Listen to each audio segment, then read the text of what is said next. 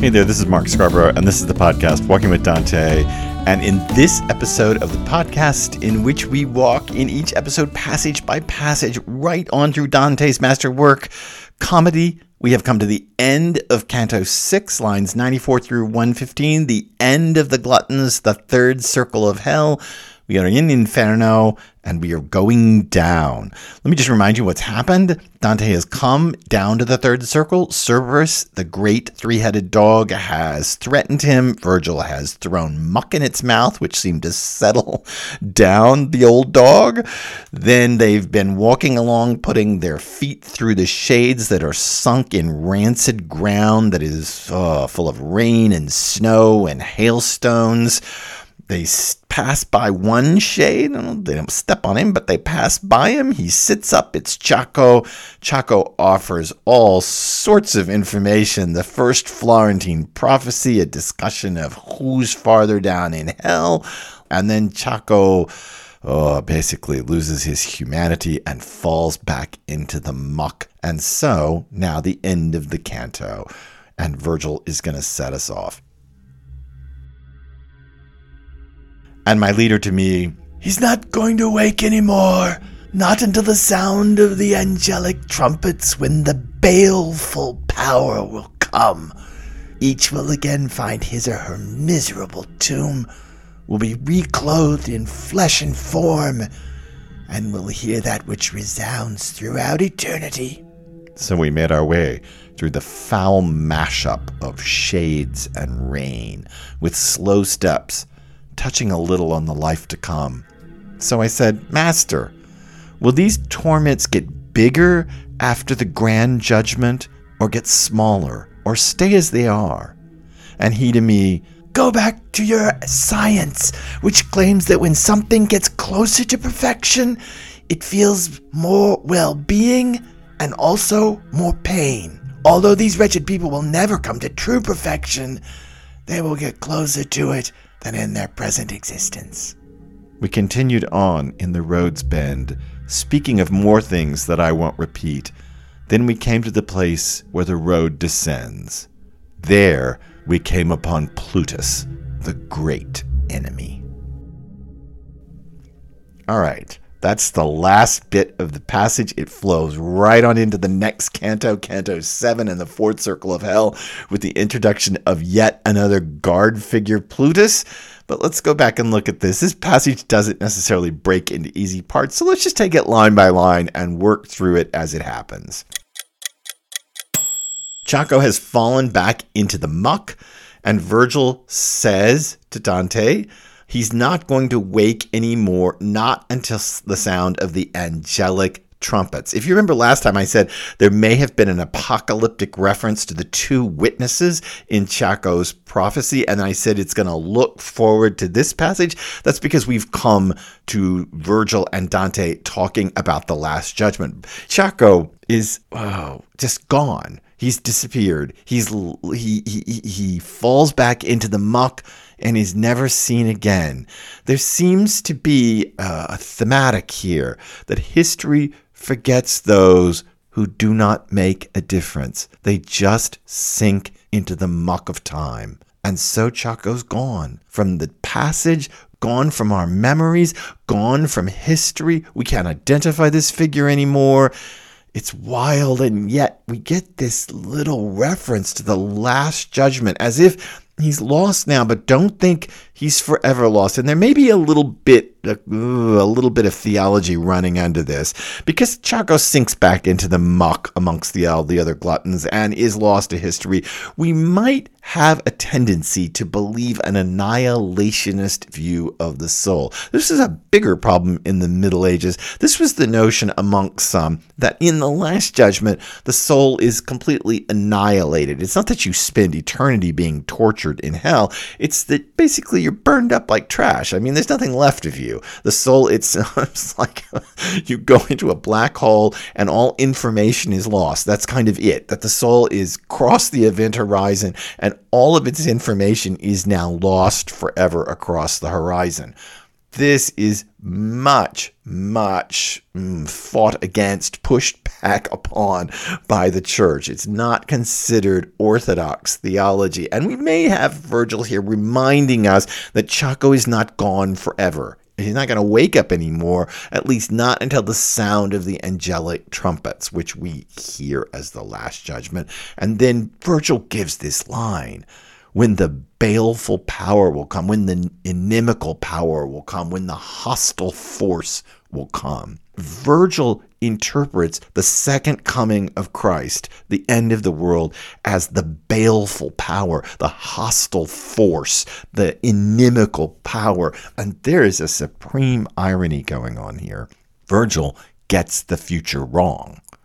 Virgil says it in Virgilian language. It's how someone in hell would understand God, as the hostile force or the baleful power. But this is now Virgil telling the future, and we just had Chaco telling the future. We just had Chaco telling the Florentine struggle between May 1st, 1300 and the fall of 1302, in which Chaco accurately gave us the future. Here, Virgil is now going to give us the future, the second coming, the grand judgment, the last judgment, and he doesn't get it right. The baleful power will come, the hostile force will come. How can Virgil get the future wrong? I take it that there is a supreme irony going on here, that Chaco gets the Florentine future right and Virgil twists the cosmic future wrong, offering a heretical understanding or a damned understanding of what will happen. He next says, each will again find his or her miserable tomb. This is the bodily resurrection of all souls, will be reclothed in flesh and form. This is important, flesh and form, and will hear that which resounds throughout eternity. That is the last judgment. Remember early on in this canto, we had this notion that the rain falls and it never changes in measure or quality. And I told you that's a little Aristotelian question of categorization. Here we have it again. We'll be reclothed in flesh and form. We have again Aristotelian, and really St. Thomas Aquinas, categorizations of matter. This is going to play out because ultimately this passage is going to turn on Aristotle. So all along in this canto, we've been pushing toward Aristotelian thought. It's been brought up in small ways until it drops big later in this very passage. This is this way Dante has of dropping hints in the passage of what's to come, which leads us to the the problem that you must have read the comedy to read the comedy. That is, if when you reread the comedy, you start to see the ways that ideas are set up before they get dropped big. You start to see patterns that you didn't know before. There are many scholars now who read the comedy vertically. I find this fascinating. And we're reading it horizontally, right? We're starting at Canto 1 of Inferno, and we're running on out horizontally to the end. But there are lots of scholars who read straight down the cantos. Canto 6 of Inferno, Canto 6 of Purgatorio, and Canto 6 of Paradiso. Canto 7 of Inferno, Canto 7 of Purgatorio, Canto 7 of Paradiso. But that's a larger scholarly question about vertical readings, which I don't want to touch right now. I don't want to touch any of that till we get up to Purgatorio. Nonetheless, they do that because they claim that there are resonances amongst the cantos, amongst the like-numbered cantos, and that those resonances are set up so that you'll see them vertically, and you can only see them once you have already read the poem. Virgil tells the future. He tells about the bodily resurrection of even the damned. Everybody finds their miserable tomb. They get their flesh put back on them and their form, and then they hear the judgment. But he gives that bad spin on it. Baleful power, hostile force. The Pilgrim and Virgil make their way through the foul mashup of shades of souls and rain, with slow steps, touching a little on the life to come. This is all future directed after Chaco's prophecy, future directed after Chaco has explained what will happen in Florence, what has already happened happen for the poet, but what for the pilgrim will happen in Florence in the very near future. But notice too, foul mashup. This is incomplete, confused, mixed. And yet, isn't this great? Isn't the irony here fabulous? Foul mashup of shades and rain, and yet we're about to get a vision of the perfected bodily resurrection. The pilgrim says, Master. Dante wheels around to being the student. Master, will these torments get bigger after the grand judgment, that is, the last judgment, the second coming of Christ? Will they get bigger after the grand judgment, or get smaller, or stay as they are? Dante here and throughout this canto has been a model student, and it always leads me to ask the question, is he modeling the attitude of a student he would like us to take toward comedy? Is Dante here asking his teachers, Ciacco, well, hey, you got to take the teacher you get, Ciacco and Virgil, questions that model the kind of student interaction that Dante would like from readers of his own comedy? It's a grand question, but there's a bigger thing here, and this, I think, is very important. Dante the poet wheels back to theology from civics. I believe the poet's primary interest is in political and social analysis and problems. Yet he's writing a theological poem. And here we have had a long canto about the civic stress and distress of Florence. And we wheel back at the end to a question of the last judgment. I see this as the poet reining himself in. I say because I can't prove it. I can only posit it as a theory. But I see the poet, from my eyes, heading toward a civic vision, a social understanding of the world, maybe even a social and civic understanding of sin. And then constantly in these cantos, pulling himself back and reining himself in, saying, oh, right, this is a theological poem. And I got to make sure that the ultimate answers are not political, but that they're godly. That's how I see it. And I saw it in the Lustful in Canto 5 in the opposite direction. We got the theologically orthodox definition of lust up front, the carnal sins of the flesh. And then we moved to an increasingly social and strange definition of lust over the course of that canto. Here I see the opposite move. We went right out toward civics, and now we're pulling back toward orthodoxy. So our pilgrim asks the theological question. Once you brought up, Virgil, since you brought up the Last Judgment, are these people going to suffer worse torment, or is it going to be less torment, or just the same? And Virgil says, go back to your science. What he means is Aristotle, but in a funky way. Let me get through the passage first and I'll explain the funky way, which claims that when something gets closer to perfection, it feels more well-being, but also more pain. Although these wretched people will never come to true perfection, they will get closer to it than in their present existence. Why? Because they will get bodies. Remember, they're going to find their miserable tombs and be reclothed in flesh and form, as are the redeemed. They're all going to get their bodies back. And this is ultimately where we've been headed with all of that discussion of the materiality of the soul. In Christian theology, we humans, you and me, are incomplete without the body. In fact, this is why the corporeality of the soul troubles Christianity so much, because of its insistence on a physical, bodily resurrection.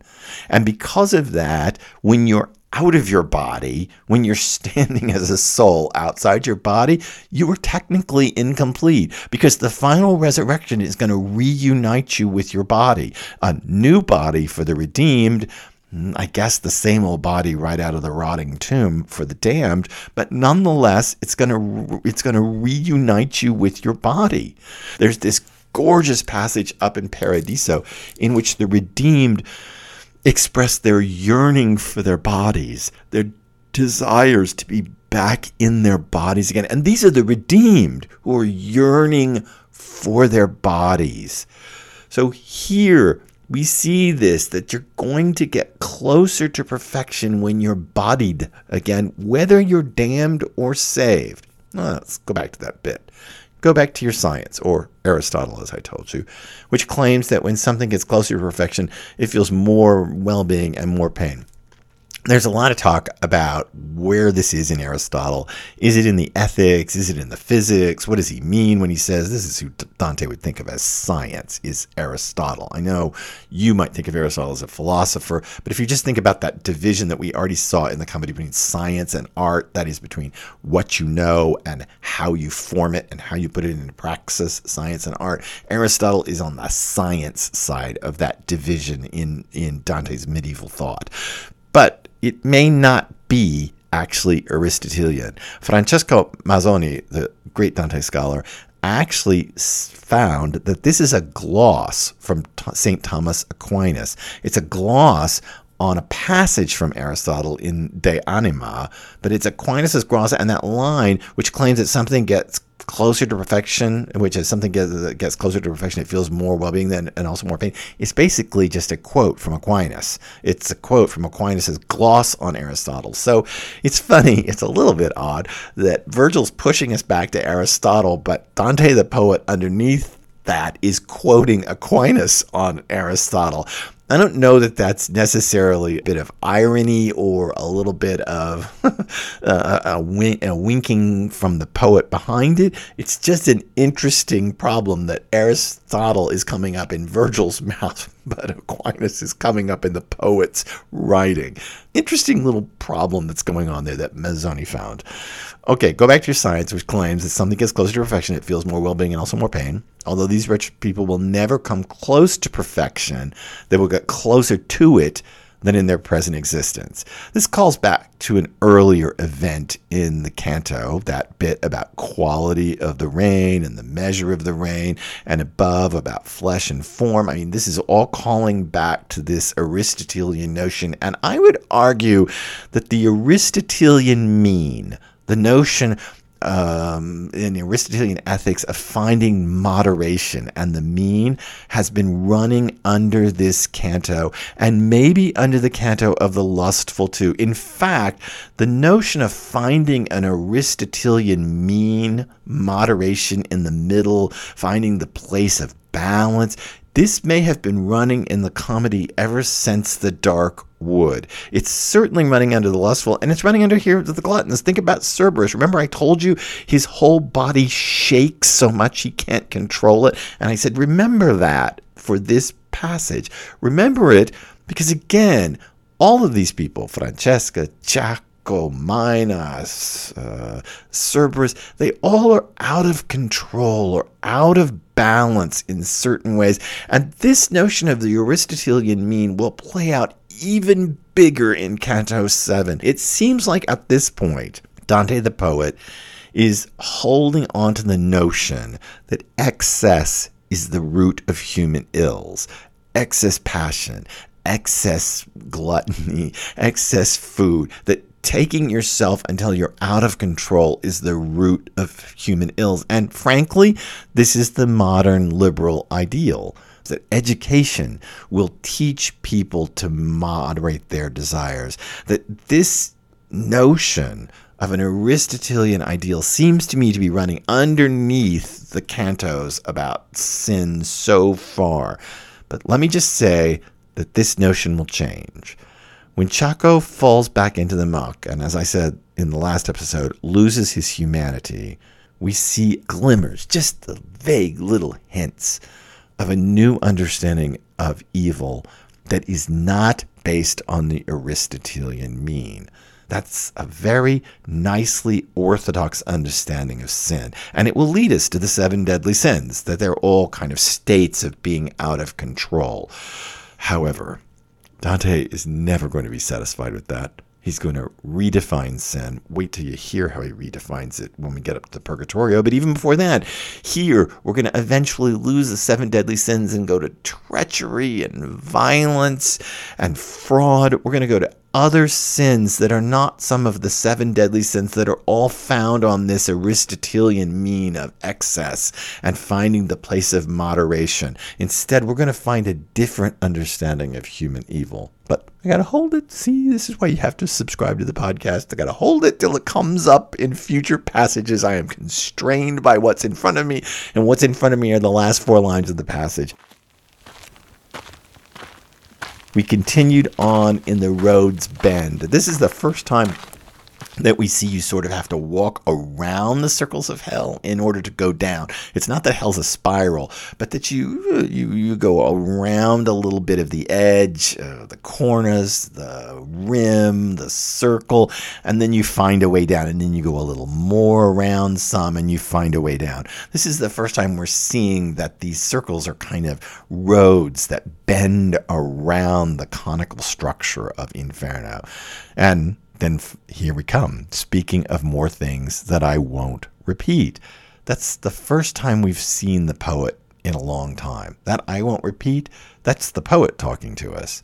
I'm not going to tell you what the Pilgrim and Virgil talked about as they went around the bend of the road because, and this seems to be the point, because we are in the shortest canto we have encountered so far, and one of the shortest in all of comedy. Speed is of the essence. This thing ends at line 115. It ends quickly. In fact, I would argue that much of this canto is truncated. Virgil's answer, go back to your science, feels truncated. It feels like it's a quick answer to a much more difficult question. Because I think that Dante the poet is feeling the need to press on. We came to a place where the road descends. First time we actually kind of see that, the descent to the next level. And then we catch the first glimpse of the next level with Plutus standing as the great enemy. And notice the final irony. Then there we came upon Plutus, the great enemy, and Virgil, just a few lines before, had identified Christ and the second coming of Christ as the hostile force or the baleful power. Here's the great enemy. Virgil may have gotten his definitions wrong. The Pilgrim and the poet are telling us that that's not the enemy. Here's the enemy, Plutus. And so there is a play right there between Plutus and how Virgil identifies Christ just a few lines earlier in the passage. See? Complicated, difficult, fabulous, worth a slow walk.